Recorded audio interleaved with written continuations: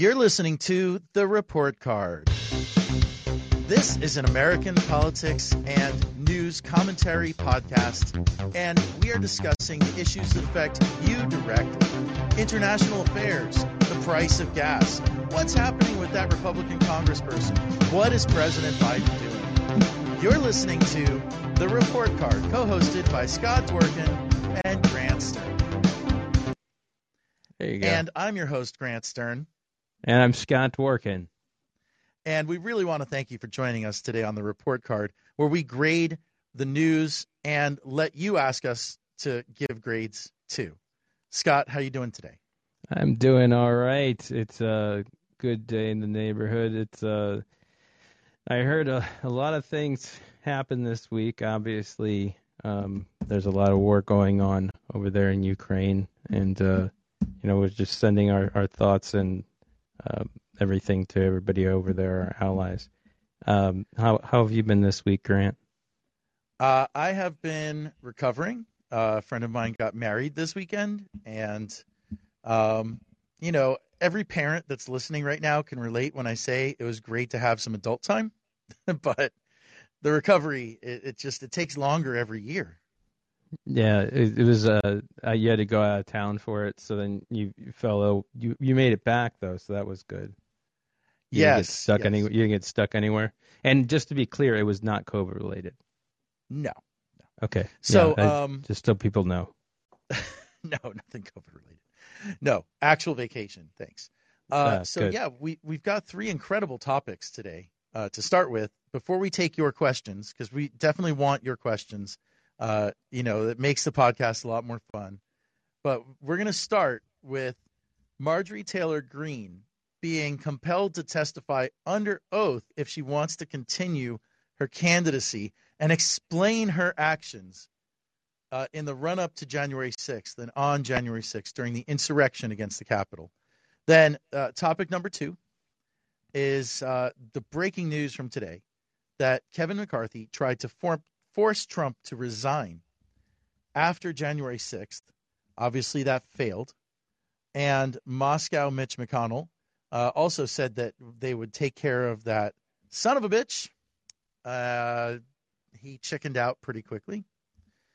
And, that's a huge topic. I think there's a lot of ground to cover there.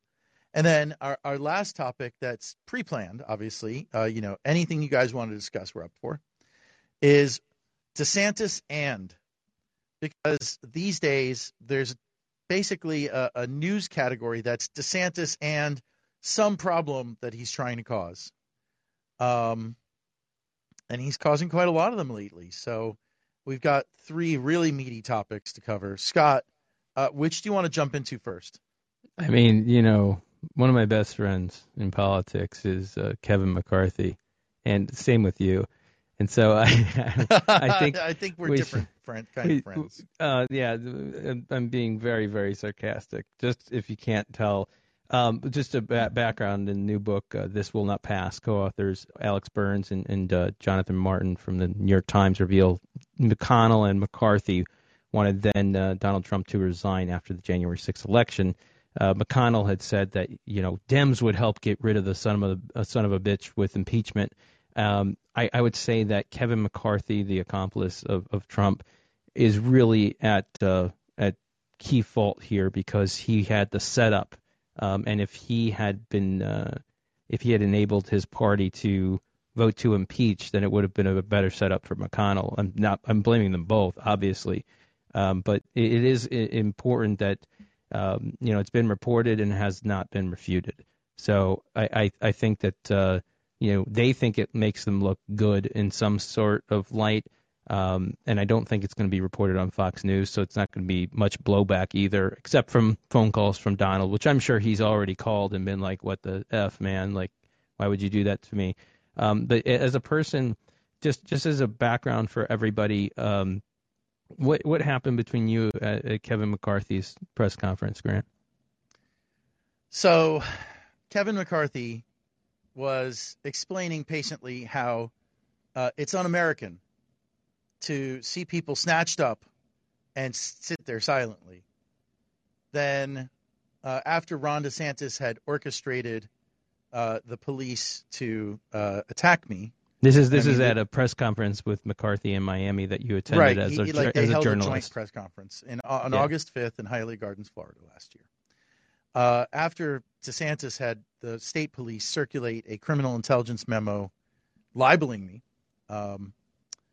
they proceeded to follow the instructions of some of his subordinates, some of McCarthy's subordinates. There's one congressman that we saw actually trigger the attack, and there was a congressional aide that the police reported was working with them, like instructed them to remove me from the press conference. And it's just pretty unbelievable when you sit there and look at the video, because I've looked at it from different angles. But Kevin McCarthy, in one breath, says, it's un-American to do nothing when you see tyranny. And then the other breath shuts the hell up. And the question I asked him was, why did you oppose the January 6th, bipartisan January 6th committee, sir? And it was in context with the conversation, and it was not out of order. He was being asked questions already by press, and you were a credentialed member of the press. I was the second question. That's right. Yeah, you were a credentialed member of the press, and you're a journalist for one of the biggest news organizations in the world, and one of the most effective ones on Facebook in the United States of America. So it was pretty disgusting to see that. And what Kevin McCarthy did, in case anybody didn't know, is he kind of looked down to his podium and ignored it, and just stared at his podium. So like when I hear something that he was going to tell Trump to resign, he was talking like Grant and I did around January 6th, and then he can't even answer a simple question, it was not a confrontational question. It was like a straight up like, why did you oppose the bipartisan commission? And then he kind of looked around and then looked down, and one of the staffers had nodded, I think is what happened. But it was not Grant's not one to face off with police or whatever. They were physical with him though. And the reason I bring that up is because it's hearing the reality of, oh, this is where they stood on January 6th. They were against him. They thought that he should resign and whatnot. Are you surprised by this report? I am not in the least bit surprised. Why did he have the change of why won't he even answer your question at that time? Because that was so weird. It was so easy. It was a softball for him. To be honest, like he could have just said, well, blah blah blah blah blah. Like it wasn't a hard hitting. It was so simple, is what I mean. It may not have been easy for him to answer, but like it was simple question. It wasn't like mean. It wasn't like, why are you so terrible? It was just asking him a simple question, and he couldn't even face you.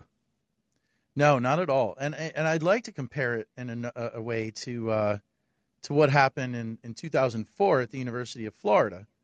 It's a famous incident involving a gentleman who's best known as the "Don't Tase Me Bro." Right? And I'm actually friends with Andrew Meyer. I'm personal friends with Andrew Meyer, the "Don't Tase Me Bro." He's still a journalist. He's, out there in the West Coast. Actually, I think he's in Texas now. And so it just reminded me of that so much, except that when that happened with Andrew, John Kerry was like, hey, what are you doing here? Like, why? This person's just trying to ask a question. This is a forum for questions, right? This was 10 times as obviously not a transgression. And McCarthy just sat there and didn't bat an eye, kept going right after. And then his staff ran to the press and lied about it immediately. And then they tried a little walk back too. All I could say is that, but the first statement is what gets out. So, all I could say is that, my experience with Kevin McCarthy is that the man is extremely feckless. And, I'll share an anecdote with you. I have a friend who's a political activist, and he meets with people, on the left and on the right. You'll know who I'm talking about, Scott. Yep. And this guy got a meeting with Kevin McCarthy. And it just so happened that he texted me and said, "I'm about to meet with Kevin McCarthy." And I was like, "Really? Okay, okay. You need to know who you're meeting with." And I sent him the video. And he hadn't seen the video of me being dragged out of this press conference before. And he told me that he was kind of shook going in there, but he went in there and he expected like a lot of these other just horrible Republican politicians, at least like give you the time of day and whatever. Um, his comment was, I didn't sense that this man had any soul. Like it just seemed like, like Kevin McCarthy is just a very externalized person. Does that make sense? Right. So, I mean, this doesn't surprise me. Does this surprise you at all? No, but me, it doesn't. I mean, I was surprised that he kind of stood by it and let that happen because it's such a terrible thing, and it just looked terrible. Like he looked awful. This is something that's going to go down in history. And then not only that, but like the Republicans standing there in the background, as if nothing's happening. If you notice, I think there's other Republican members of the House behind him, correct? There's some of them just kind of standing there doing nothing, like absolutely nothing. And that kind of shocked me, where everybody just kind of stood in line as if everything was normal. I mean, were there some people you've interviewed some of those people, like they begged to come on your show and stuff like that. So like, are Yes, there yes, some I of them have back actually there? interviewed some of those people. Who are the people? Well, I interviewed so Rep. Carlos Jimenez came on my radio program. I've spoken with him multiple times. He knows who I am. Right, right. I actually I used to get a few phone calls here and there when I'd letting me know that whatever comment I did upset him. Like, I would like leave a mean comment on his what's it called, on his Facebook page, and he'd get all pissy or something, but then it would get like 100 likes or 200 likes. But still, actually I sued to expose his text messages during the last election. So I would say that Mayor Jimenez definitely knows who I am because I exposed him making voting more difficult for Miami-Dade residents by spurning the early voting supercenter that the Miami Heat offered to turn their arena into. And then, of course, there's Maria Elvira Salazar. She's also a congresswoman from Florida in her first term, just like Jimenez. And, I mean, when I tell you she knows me, like I actually found a copy of this tweet that became the dagger in her 2018 campaign. In 2018, every Republican in Miami-Dade pretended like they didn't even know Trump existed. You talk about the big lie. This was the first big lie. They just literally ran away from Trump. And she tweeted, "Bravo, Trump. Your Mexican immigration policy is great," something like that. And so one of her opponent, which was Donna Shalala, her former Rep. Shalala, her opponent and her team found a copy of this tweet and made a whole radio announcement about it. And right when they did, as soon as it came out, she ran off and deleted the tweet. And I found a copy of it in the Google cache and used the archive.is service. If you're listening, this is good advice, by the way. Capturing tweets is a great thing. And through that service, I captured the tweet. And then I wrote a pretty long story about how, she's deleting this tweet and, a few other things she was not wanting to have out there. And another candidate who actually just locked her entire account in order to pretend that she wasn't pro-Trump. So she definitely knows who I am. And, of course, Mario Diaz-Balart, who could forget the story I wrote about him? It was Congressman Diaz-Balart dupes banks. Get it? Diaz-Balart dupes banks. I didn't write that headline. David K. Johnson wrote that headline. And it was because we basically caught him committing mortgage fraud to get a good deal on his refinance on his D.C. townhouse, which, by the way, I visited it the last time I was in D.C. I actually got to swing by and just take some pictures Just in case it comes up again. And boy, is it well located. That is a wonderful little spot. I mean, it is like, seriously, it's like 1 block from the Republican Party headquarters. I'm sure he wasn't too happy about me reporting that, he had committed mortgage fraud to do the refi, but it's right there in the paperwork, you know? So, yeah, these Republicans know who I am. You know who else was in the background that I just noticed? Who? Well, she was born Victoria Kolieko, and her Right. name is Victoria Spartz, and she was the Ukrainian American who's in Congress, who I think is a disgrace to everybody. She helped found a local Tea Party unit, and she has called the Russian invasion of Ukraine a genocide of the Ukrainian people by a crazy man, and she's got family. You mean she's about to get kicked out of her party for saying mean things about Putin? Maybe. I wouldn't be surprised, but she's not out there like doing what you would think and being as loud as possible. But I can tell you this: the fact that she freaking is sitting in the background there and is one of the people, while you have a person acting like Putin, that does it for me with her. I cannot believe that a person who went to Kyiv National Economic University and got a BS and an MBA there and grew up there and has a grandmother and other family members in Ukraine right now, even though that this was before the buildup of everything, standing aside, and at the same time during impeachment hearings when she was new, it wasn't something where she spoke out either. And so I find it really disgusting that one of the reasons why Putin was enabled to invade was because of her and because of her party, and she just kind of stood by. I'll never understand people that don't stand up. That just noticing her in the background. I just noticed her now, and I forgot that she was there. She was one of the speakers. I remember that she was there, of course. Yeah, I mean, I could pretty much tell you everybody that was there. The one person. Why wasn't it? But this was a DeSantis press conference, right? Like this was a Ron DeSantis press conference, but he got out of there. Why did he get out of there?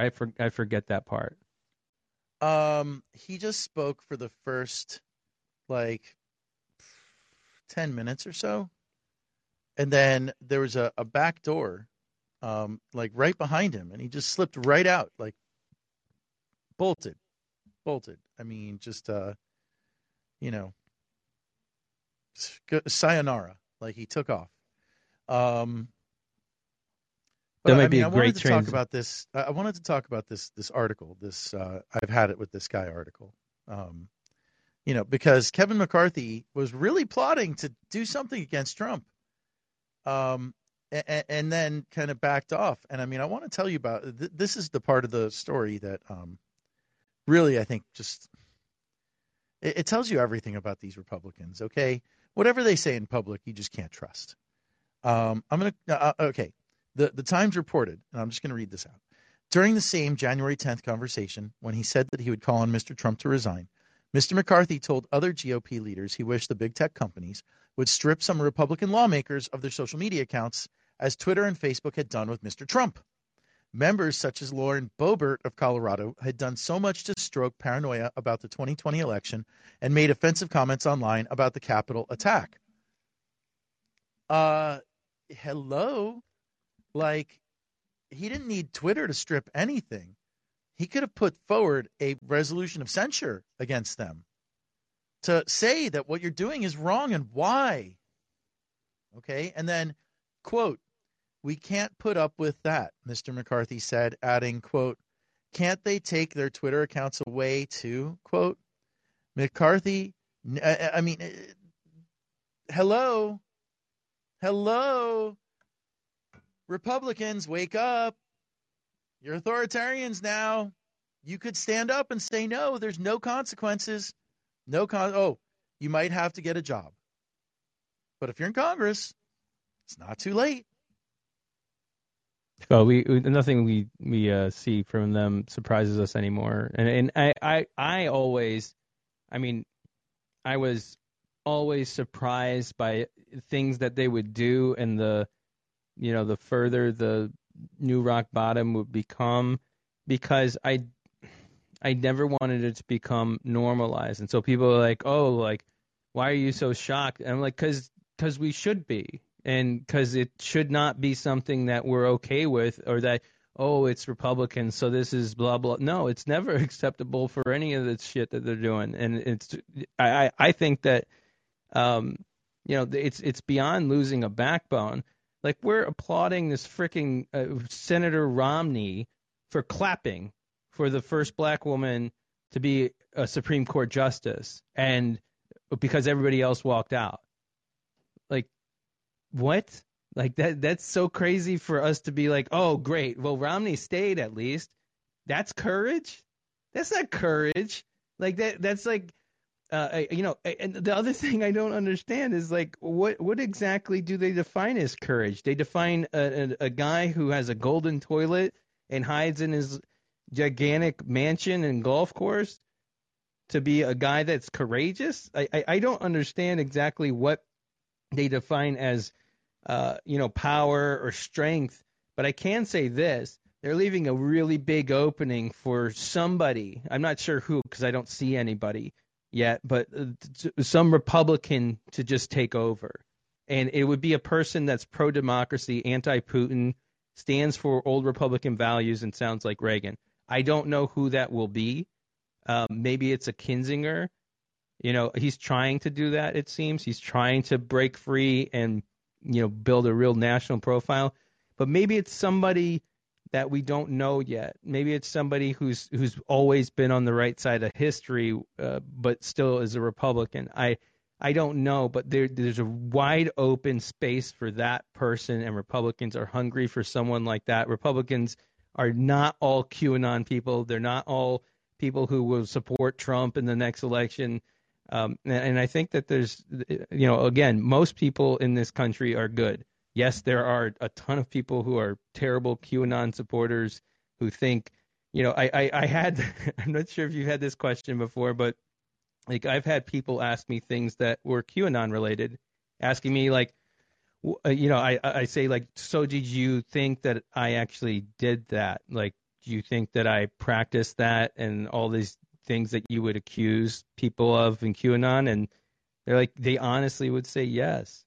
Like, yes, and it's brainwashing. It's cult-like activity. And I think deprogramming things I think the beginning of this, as crazy it may seem, is vaccinations and testing.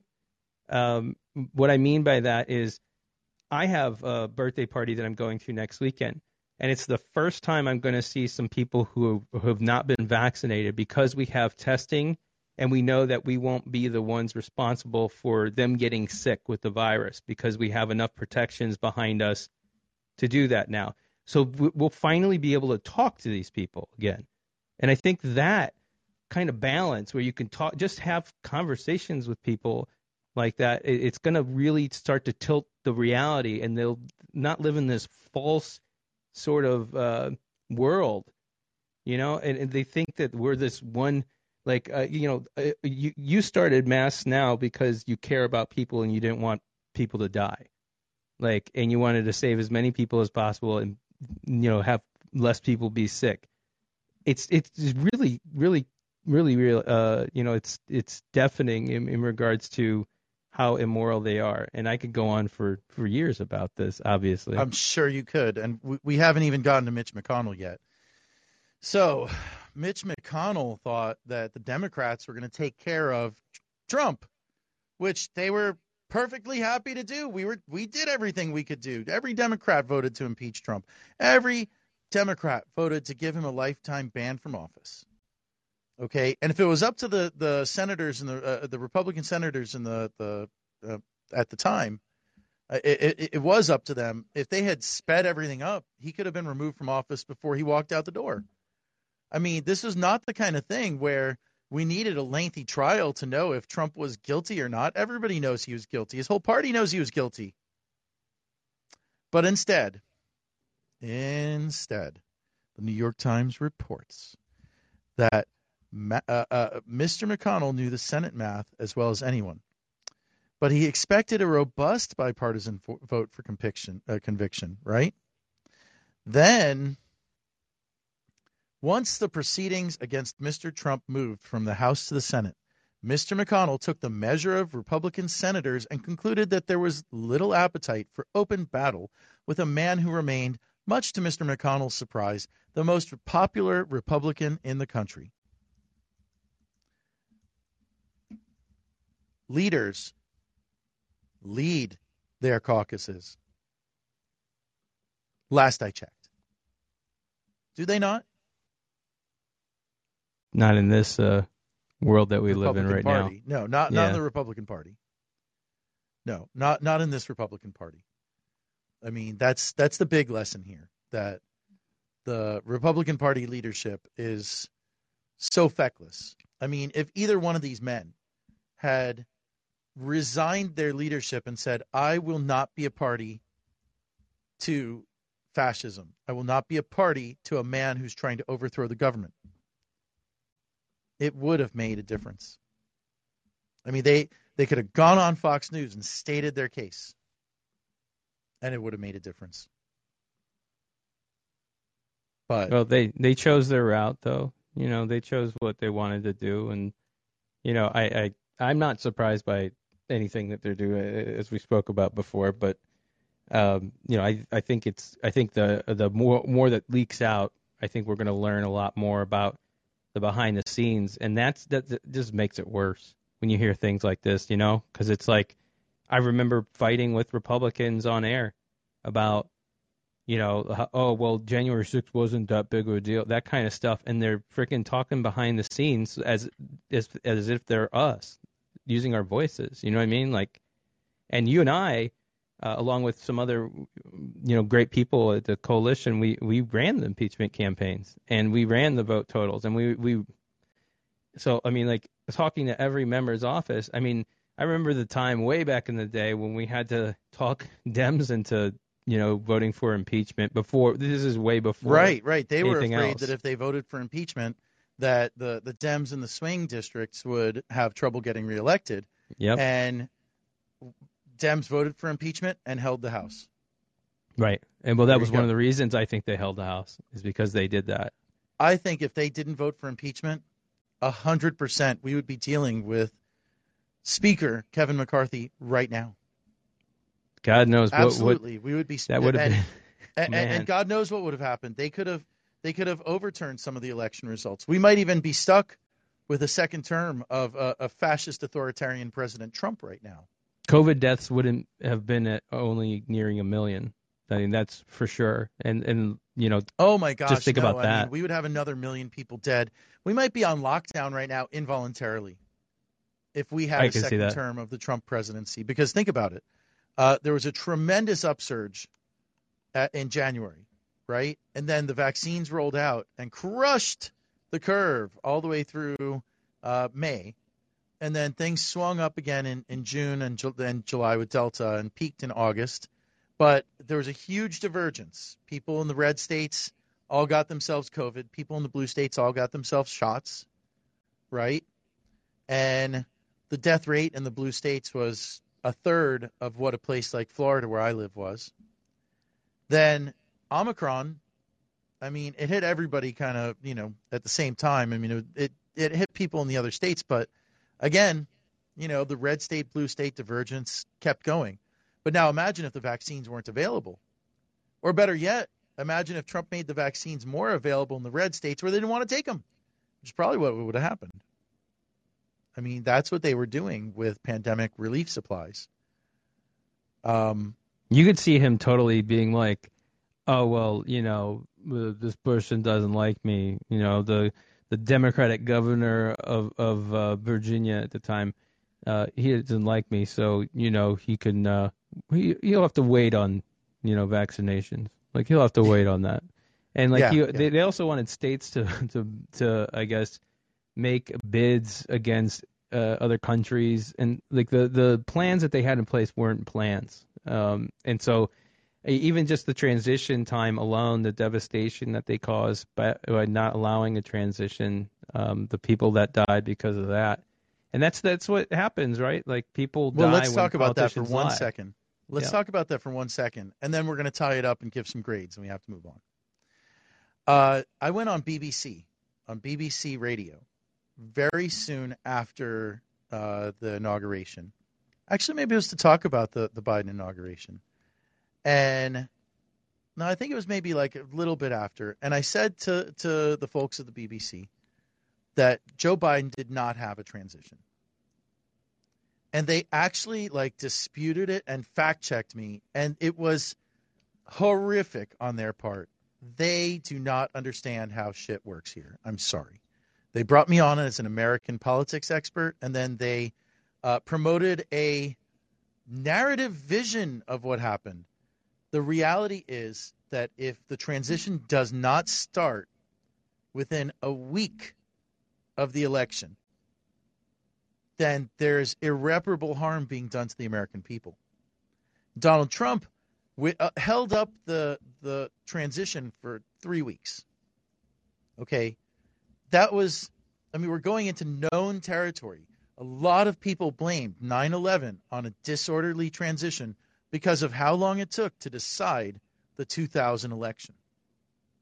So the 3-week delay, I mean, oh, it just doesn't sound like much. Oh, it's a big fucking deal. Second of all, no other American president has had to face an insurrection before taking office. This was a massive, massive disruption to everything in D.C., to everyone connected to our federal government, to everyone dealing with politics, to you and me personally, right, Scott? Yeah, yeah, and they keep in mind that, like, technically, right? Technically, and this is all the Trump speak that we had to deal with for years, is technically he had a transition that existed, but he didn't have the funding signed off for it. He didn't have the actual organizational units and the office spaces and everything that you usually have for a presidential transition. Well, they delayed that for weeks with the Right. GSA ascertainment, and then to Emily top Murphy. it all off, Yep. right, there were numerous reports contemporaneously and afterwards that the Trump team was not fully candorous. They were not giving full access to the Biden team to enact the transition, right? And it culminated with an attempt to overthrow the government.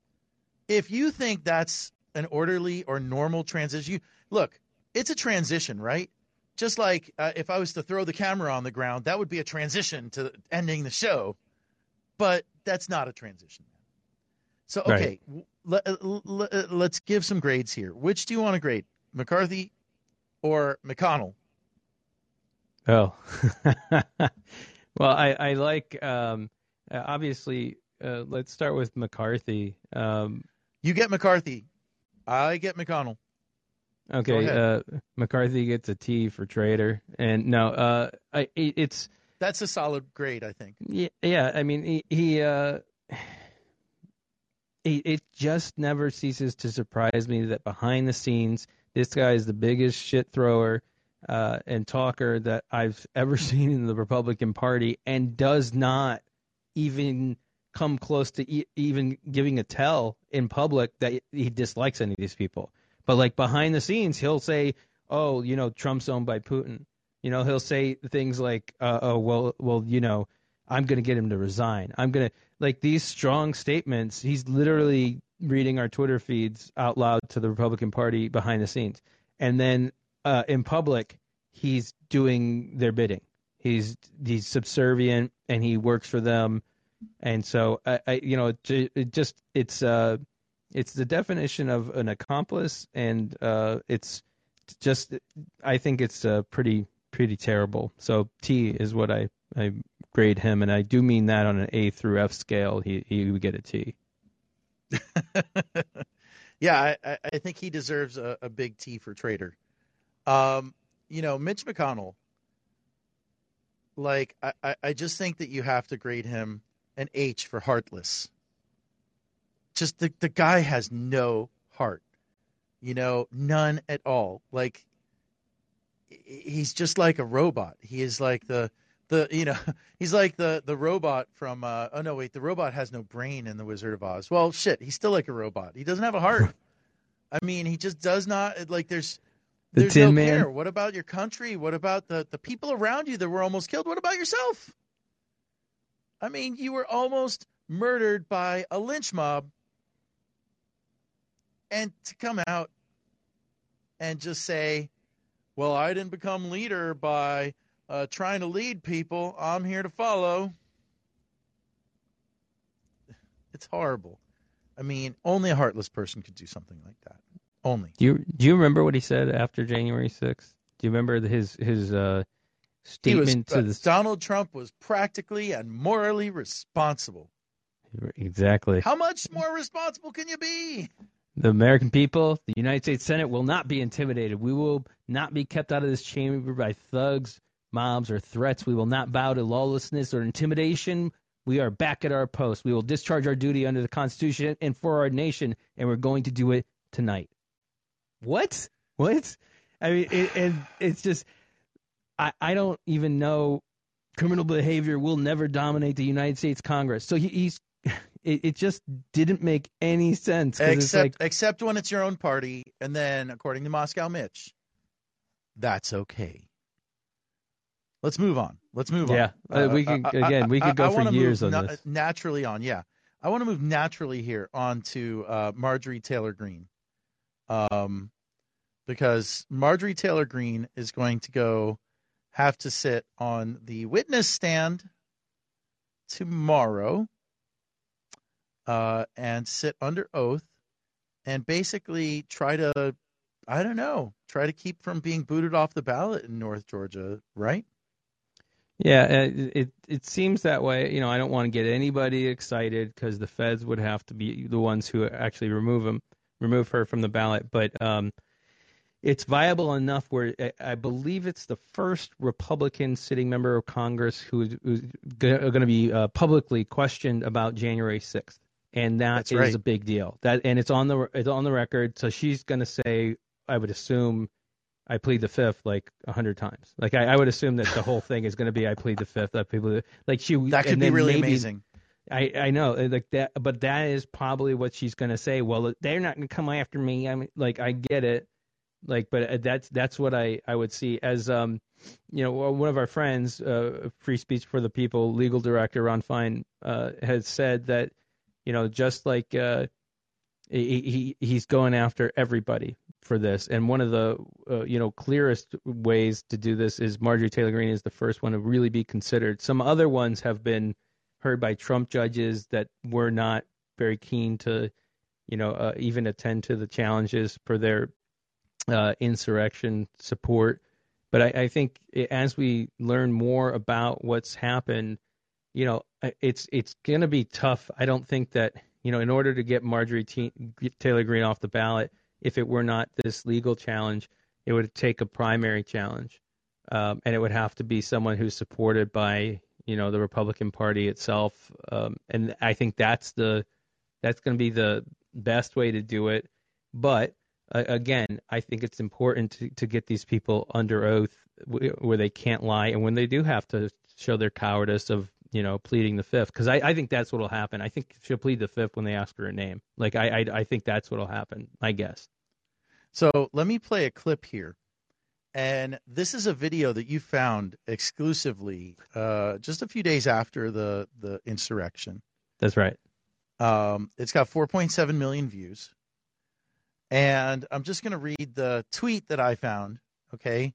This is not the original tweet, but you wrote, here's video of Marjorie Taylor Greene at the White House in late December 2020 saying she had a, quote, great planning session for our January 6th objection.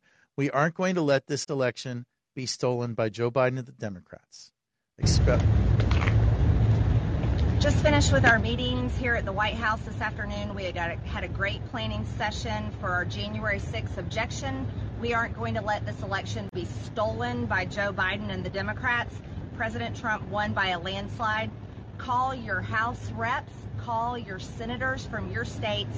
We've got to make sure they're on board, and we already have a lot of people engaged. Okay, stay tuned. This is at the end. This is at the end of December. She's walking outside the White House, and she kind of like walks up like she owns the place, and just starts spouting this off. This planning session for January 6th objection. Just to be clear, that's what she said, and it just it didn't make any sense because what were they doing? Who was in that meeting? Was Mike Flynn and his brother in there? We need to know who's in that meeting. And what was crazy to me is nobody had scoured through everything that she had ever done to that point, and we were the ones who dug it up. Luckily we spent the time, the hours and hours of watching her. And I'll tell you, if you sat there and watched dozens of hours of Marjorie Taylor Greene, I think we may have crossed 100 at that point in a week. Like it can drive you mad. I get it now why people feel like they're in a cult and they get brainwashed, because it's just over and over again. And we found 20 different videos that we released from not just social media, but things that were archived and deleted. And those have gotten over 20 million views on Twitter alone. And they've been shown on every major news outlet and whatnot. But the key thing is, who does this? And like, what exactly happened? Even remember, there's another video that's out there that is her in front of the Capitol on January 5th, right? Saying that, don't forget we have the fight tomorrow. And then we have her afterwards, after January 6th, talking about how they were heroes and everybody was presented as a hero by them. I mean, it couldn't get worse for her in regards to just the blatant evidence. So imagine what is going on behind the scenes. Imagine what her text messages look like, and phone calls and emails and everything. I mean, it must be bananas. Oh, I could only imagine how bananas it is. I mean, they're just so blatant about it. I mean, they didn't have any compunction. There was there's no regret that you can see. It was just all confidence. Okay, so this election happened, and no matter what the results are, we won.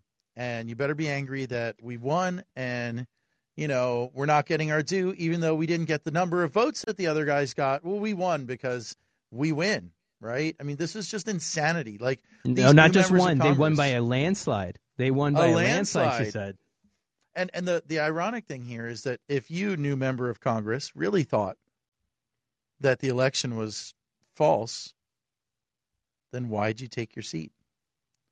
Why didn't you say, I'm protesting. I think that this election result was not correct. Why go to Congress? Not my election, Grant. Not my election. What are you talking about? No. Not my election. I mean everybody else. So I want to tell you something about what you said. About thinking that she'll plead the fifth. I think that's not a left field thing. I think there's a lot of reasons why she might want to plead the fifth, right? It all kind of depends on what kind of lawyer she has, right? But I'm going to tell you, I'm going to channel my inner Marjorie Taylor Greene lawyer for you right now, okay?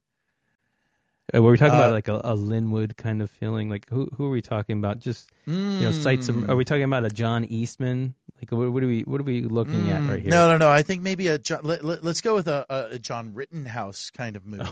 Oh, okay.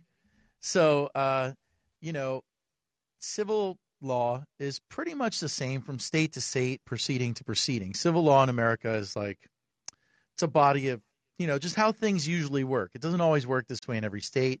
I don't do that much stuff in Georgia. I'm a big-time activist here in Florida, and so I'm very familiar with federal stuff and state stuff, but not necessarily Georgia. But I'll tell you this. Usually, in a civil proceeding, if you refuse to answer a question, if you claim a Fifth Amendment privilege or something like that, not if it's attorney-client, but if it's Fifth Amendment, then a civil proceeding can basically decide to resolve inferences against you. They can resolve inferences against you. That means that if the question is, did you aid and abet an insurrection, and you say, I plead the fifth, because lying would be perjury, and saying what you really did would be a crime. And I'm not saying they're going to ask if you aided and abetted, because that's kind of that requires a legal conclusion. But if they ask a question that asks her to admit that she aided and abetted an insurrection, and she pleads the fifth, then down the road, when it's time to get the judgment in this case, the judge can say she was asked under cross-examination on the stand if she did this. She refused to answer for reasons of saying that she pled the Fifth Amendment. You can resolve this inference against her that she was involved, or whatever the inference of the question. And that could put her in a very bad spot. She could be the first person to be disqualified from running for office under the 14th Amendment since, wasn't it like Eugene Debs, the socialist candidate, in 1919, right after World War I? And if that's the case, I think you're going to see a lot of dominoes fall. Madison Cawthorn benefited from just a really terrible court ruling. Like basically, judges at the trial level, they'll kind of make a bad ruling because they know they're just kicking it up to the appeals court, and everything from the trial level gets appealed anyway. So sometimes they'll just make a bad ruling and be like, go have fun with the appeal. Because a trial court ruling doesn't mean anything on appeal. It just doesn't. This is a different story. I mean, this is not a hearing that you want to lose. I'll tell you that. Right. And it's tomorrow at 9:30 a.m. Grant and I will post a live feed to it. That'll be posted by our friends at Free Speech for the People, and those are the folks that are bringing the lawsuit. And so, like, just what they say is, while state election authorities cannot impose additional qualifications upon federal candidates, they can, as confirmed by then Judge, now Justice Neil Gorsuch, keep that in mind, exclude candidates from the ballot who do not meet the qualifications established by the Constitution itself, which would include anybody who violates the 14th Amendment. So that would be anybody who's a seditionist, anybody who supports an insurrection against the United States of America, anyone who commits treason per se. That exists for this reason. And it just, I'm not sure if people assume that it could be applied to this, because people assume that there would never be members of Congress that would incite an insurrection against themselves. Like, I see that as a fair assessment, but I'm just glad that there's something we can do. Again, something will come of this. I'm not sure what it will be. It may not be removing her from the ballot, but something will come of this that exposes her to be the fraud that she is, even more so than already has. Whether she pleads the Fifth or whatnot, I'm not sure, but they do have a history of doing that. So let's assign her a grade for what's happening right now. Well, for me, I'd say incomplete, just because her entire career is incomplete. Everything in Congress is incomplete. She's lost her entire salary to mask fines because she's really standing up for those values or whatever, her refusal to wear a mask. And then I would assume that she's vaccinated and she's sitting there yelling about, everything basically is an empty, maybe it's an empty set, but we'll say incomplete. Because it just nothing she says has any sense to it whatsoever. What do you think, Grant?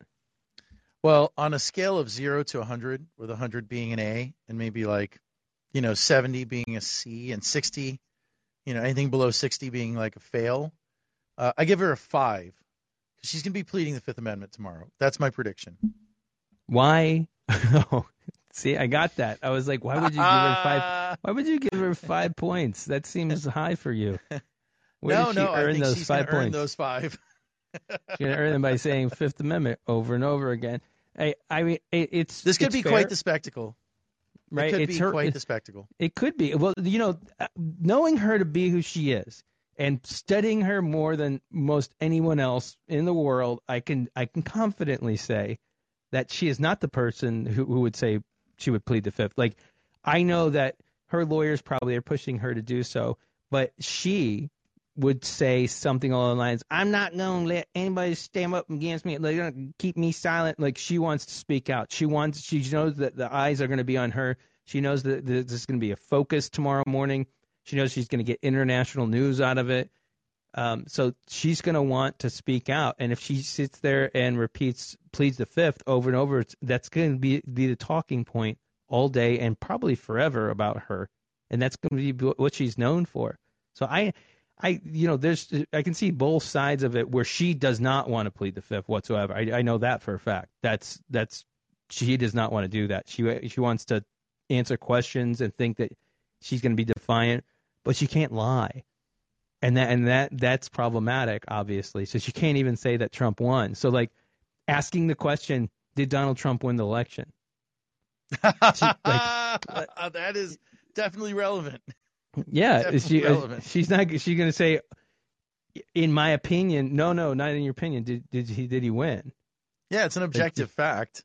Yeah, like what? Yeah, so it's like, and you say here in this video that he won by a landslide. What was your proof with that? I mean, the questions are so easy because they've lied so much, and I don't know what she actually believes and what she doesn't, but I can say that she knows better than this, and I know that she's been involved with other cases, so she's going to have good counsel that's advising her, and she's not going to hire, Sydney or Jenna or Rudy. I wouldn't bet my bottom dollar on that one. Well, she's got to spend her money on something, and it's not going to be on her reelection because she doesn't need to spend that much on that, if anything. But it's definitely going to be interesting to see. Again, nobody get your hopes up, but the fact that we actually got her under oath and she has to testify tomorrow is a great step in the right direction. And again, it's the first time that we have a Republican member of Congress that's under oath in regards to the January 6th, and it sets a great precedent for asking other questions for other members of Congress. So, with that being said, we have rambled along for quite a while, and we haven't taken any call-ins yet. So if you want to call in, you're a live listener right now, this is your chance to ask us to grade something, anything besides what is happening in Florida, okay? Because Florida, we are going to tackle last. So if you have a question besides something about Florida, anything else you want us to grade, I mean, and when I say Florida, I'm just talking about some very specific stuff, okay? DeSantis and is our category. We're going to talk about DeSantis and Disney, DeSantis and the math books scam, DeSantis and saying gay, DeSantis and Twitter's board of directors. So any other questions? Come on, guys. I know you guys can come up with something else. There's a lot going on in the news cycle today. Just call in when you're ready, and we'll bring you on the stage. Sound good? All right. Yeah, I see you, Liz and Sam and Amanda. It's cool. No, you guys can ask questions if you like. Anyways, so we can move into your best friend, the governor of your state, if you'd like, Grant, because it is a topic of discussion that everybody, dies for here, and that is DeSantis, your favorite governor, right? Like, he is your favorite governor in American history, right? I think the Colbert Report, he asked this great question about George W. Bush. I'll ask about DeSantis. Is DeSantis a great governor or the greatest governor? Ron DeSantis is the greatest governor in the history of terrible governors of Florida. And that's saying something, because some of these guys own slaves and all sorts of terrible things. Oh, wow. Well, I'll make sure that he clips that and uses that as an endorsement from you. Yeah. Boy, I'll tell you, I gave an interview earlier last year, and I said that this is just not the Florida that I grew up in. And it's true. This is not the Florida I grew up in. I could just never imagine somebody in Florida, a governor no less, attacking Disney, banning math books because you say that they're CRT in the math book. That's just ludicrous. Okay, and I just don't know what to tell you there. But I do know what to tell you in regards to why they're doing it. Did you know that actually a couple of people figured out the why? No? No. Really? Right. So Tomas Kennedy actually got the scoop on this, but he didn't get the dirt. He just tweeted, and about 1,000 people liked it, 1,500 people liked it. He said, I don't know how, but I would be willing to bet that somehow the math book scam is related to some sort of grift. And would you believe someone came up with a very plausible working theory? This is not a conspiracy theory at all about why this is all happening, and it's related to Glenn Youngkin. Our best friend, the governor of Virginia. The new governor of Virginia. Mr. I can run away from Trump and then be like the biggest asshole on the entire planet the second I get into office. Right, that guy. So, this is wild. Now that the Republicans in Florida are using CRT to strike out, okay, to lash out, there's only one textbook provider out of Texas that is going to supply books to the entire state education system. And that supplier happens to be a company that Glenn Youngkin acquired for his private equity firm before leaving and becoming a political candidate. Yep. So there you have it. I'm not surprised by it. I'm just, the Glenn Youngkin was always horrific because he hid it behind a basketball.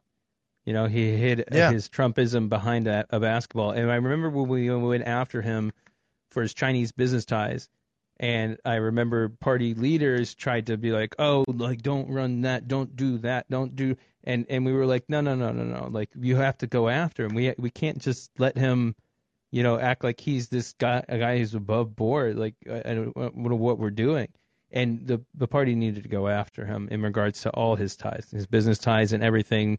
They needed to paint him with a real picture about him and who he was, and not just let him run away with it. And that's what happened, and that's why we lost, because we learned a big lesson there, which is, don't listen to outsiders and to always trust our gut, because we would have lost a lot of big races if we just listened to everybody else. Don't spend $100,000 more in Georgia for the 2021 election, the special election, the 2 Senate seats.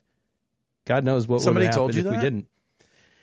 Yeah, well, I remember when we were making decisions and we were like, if it'd be a lot easier. Well, we don't really, I think we're going to win this anyways. And you said, well, we could reach everybody again with the basic messaging, the ads that we had that support Warnock and Ossoff. It was the basic, like, Dem support jobs, healthcare, and security, or something like that. And it was somebody told me, like, well, no, like, y'all should save that money, and use that later on, because I'm sure that we'll be able to close it out. The numbers we got back or whatnot, I'll just say, like, I'm very happy that we spent every dime of that, and things were very tough for a while for us because we spent down close to zero because of that. And obviously after that was January 6th, the day after that election, and so then we had to fight that, and it just went on. It was like there, we were so exhausted. I just remember the feeling of exhaustion the morning of January 6th, and hoping that, like, nothing too crazy was going to happen, because I saw it coming. I'm like, they're stoking every crazy in the country right now. This is not going to be good. I just hope that the police see this happening and kind of prepare, which obviously didn't happen. But yeah, so, like, it's just it's really nuts that Democrats wrote this playbook on how to lose an election in Virginia, which is pretty unnecessary, I would say. And here we are, and feeling the effects of it. And I think it just shows you how local politics is not so local in the United States anymore, because the Republican Party, through ALEC especially, the American Legislative Exchange Council, has nationalized local politics in a way that is just really detrimental, and Democrats have not responded in kind. They haven't. And it's hurting us. I think it's hurting us. It's a missing organization in the Democratic realm. But now they're trying to strip Disney of their self-governing special district down in Orlando in Orange and Osceola counties. The Florida Senate already voted to do it, to cancel this special district that created Walt Disney World. I mean, what do you think of that, Scott? I mean, I think that if you're going at war with Mickey Mouse, you're going to lose, first of all. Second of all, I've worked in Florida politics, not as long as you, but it's over 15 years now. And I've never seen anybody go against Disney and win statewide.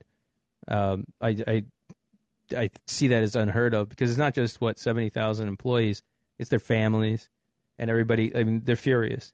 It's kind of like even Republican Trump backers are pissed off about it, because they don't understand why you would go up against them, go up against Disney as a whole.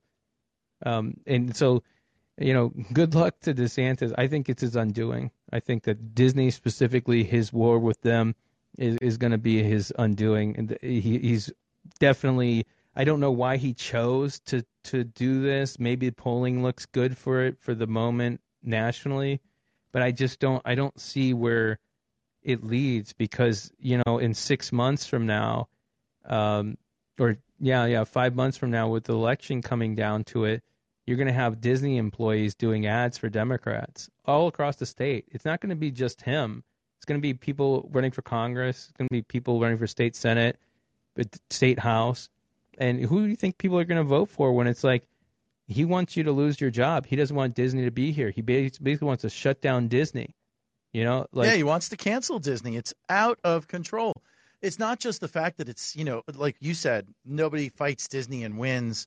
I mean, I guess you could, but this is a much bigger story, because this is the Republican Party against free enterprise itself. Right, because Sykes, why are they fighting Disney in the first place? Why is DeSantis fighting Disney in the first place? Well, Charlie Sykes, right? Charlie Sykes wrote a story about DeSantis, and he just called him the authoritarian socialist Republicans. Right. I think that's very accurate. Well, what spurred it? Disney won't adhere to the party line. There's only one party, and you've got to adhere to the party line. Otherwise, you have to be punished, right? We're going to use government to take over your business and punish you. And here's the irony here, okay? Here's the irony. Disney has $2 billion worth of municipal debt held by this district, right? And they pay $105 million a year into the district to pay for its operations. So when people say, well, Disney is self-governing, should it be that way? Oh, this, oh, that. Disney is also self-financing its government. They are paying for their government layer, right? Which insulates them from some local political pressures, right? I mean, just imagine if a horde of Disney lobbyists had to storm Orange County Hall every time they needed something. You would imagine that the local politics would become pretty distorted too. What Disney does is actually a blessing for local residents, because they don't have to pay for Disney on the one hand. They get all the benefit on the other. Disney gets their thing. Residents get theirs. Employees get theirs. If they do succeed in killing this special district, which I'm going to tell you for other reasons probably they won't, but if they did succeed in doing it, each household in Orange County would be stuck paying $2,200 just for the debt. And then each year they would get a bill to pay for Disney, because nothing in the special district documents or the way things work, nothing there would change. It would add the $105 million from Disney back into the budgets, and nothing there would transfer the debt to Disney either. And this all spurs from Disney's final. I guess they buckled to our pressures when they put out a statement against the "Don't Say Gay" legislation, and then DeSantis. This is his response to that. They basically, this is his response directly to them putting out a statement. Yeah, that's kind of crazy that it's because of his, that don't say gay law and their response. Now, Disney didn't, initially they had no response, and part of that official statement against don't say gay bill was the fact that they were sorry to all the people who support them for taking so long to respond to it, and to having to have so many people outraged against them because they didn't take a stand against it. And it was way too late. It had already passed. So now, or it was about to. DeSantis obviously now took his, he's doing everything he can to fight against it. I just don't, again, it's not just about him, but down ballot, like this is going to cost Republicans dearly, as it should. If Democrats handle it properly, it definitely will. That's a big if. I have no faith in the Florida Democratic Party's ability to run elections or win elections. And I'll tell you right now, I hear that there's a fight brewing between the chair and the leadership of the party. So this is the worst time for that. It's petty as hell. And Democrats are going to struggle to create a united front because, unfortunately, there's like a rogue chair of the party in this state. But the Disney thing should be a death knell for Florida Republicans. It should be the albatross hung around their neck. It absolutely, absolutely should be. And what it shows to Disney and to all of corporate America is that you can't afford to show weakness in the face of Republicans trying to advance authoritarianism, hatred, bigotry, prejudice, and doing so under the guise of saving children, or this is really equality. We're going to be so fair about our maps. We're going to be colorblind and take away 3 or 4 African-American seats. I mean, these people are disingenuous as heck. And if you're silent, then you're complicit. And once you're silent and complicit, or squishy and wishy-washy, that's it. Like, these Republicans are like sharks. They don't care that you've just been feeding them fish. They just smell the blood in the water and they attack. And this should be a warning for all these corporate donors. What the heck are you doing? Look what you're buying. You bought January 6th. That wasn't enough. Now you're going to buy your own destruction? Is it worth it for a couple of nickels? So what do you grade Mr. DeSantis? I'll just get out in front of it. F-. I'm not even going to go anywhere with that. F- for me. But how would you grade DeSantis?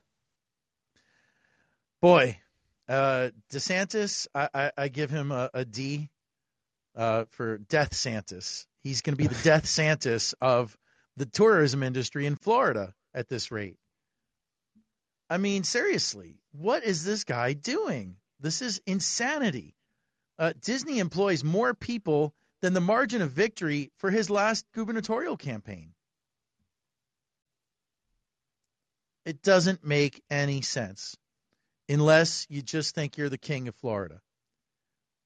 That's it. And I'm glad that the Democrats have 3 really strong candidates running in the Florida Democratic primary to really just like somebody, whoever makes it out of this primary, they're not going to backstab each other. These people all know each other. They're all experienced. They've all got, a real meaningful experience in our state government. Any of the 3 of them would be an outstanding governor. Nikki Fried, Charlie Crist, Annette Taddeo. Any of the 3 of them would be an outstanding governor. So I'm giving them an A. But DeSantis, he's great. His grade is Death Santis. He's just going to be the death of us all at the rate he's going. And if Florida voters don't see this, if they don't see the governor of Colorado offering asylum to Mickey Mouse and start thinking that this is not free Florida but fascist Florida, well, I think you might see a lot of people rolling out to Colorado. Okay, and that's just a sad thought for me as a native Floridian. It is. So, I mean, last chance. Does anybody want to call in and ask us to grade something besides Florida, besides Moscow Mitch? We got one caller. Caller, tell us your name and your question, what you'd like us to grade. Go Hey, ahead, it's Amanda. caller. It's Amanda. Hey, Amanda, what's Hey. up? Oh, gosh, it's a beautiful day here in Kansas City. Nice. I think there are 3 positions for last in the United States. Missouri is so bad, we can't even win that. We're in 3rd. But we haven't touched today on number 2 in that race, Texas. So I'd like to take this. So what do you think, Big Bird or Mickey Mouse? Who would win? I am watching that Big Bird Ted Cruz race. Gotcha. Okay. Well, I think that Mickey Mouse is a little bit more of a scrapper. I've seen him drive a steamboat, and he's just like into tools and stuff. Whereas Big Bird is much bigger, obviously, right? And by the way, it's funny you asked this because I was in Orlando not too long ago with my daughter, and we went to Sesame Street, and yeah, like Big Bird kind of stays on the nest, right? Whereas Mickey tends to roam the streets a little bit more. So I got to go with the mouse. What do you think, Scott?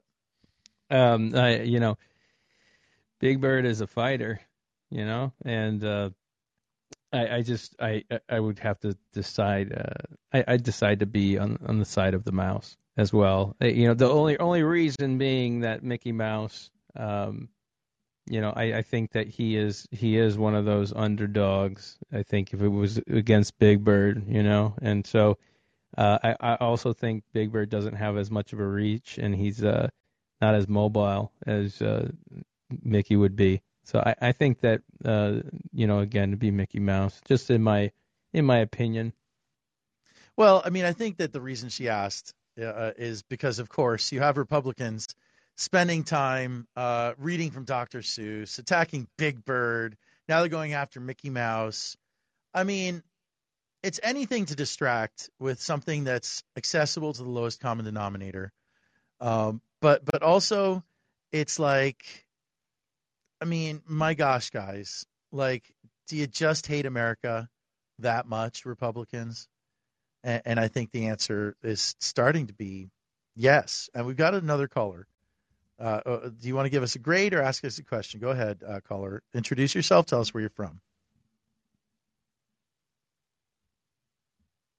You have to unmute yourself, too. It's in the bottom right. Yep.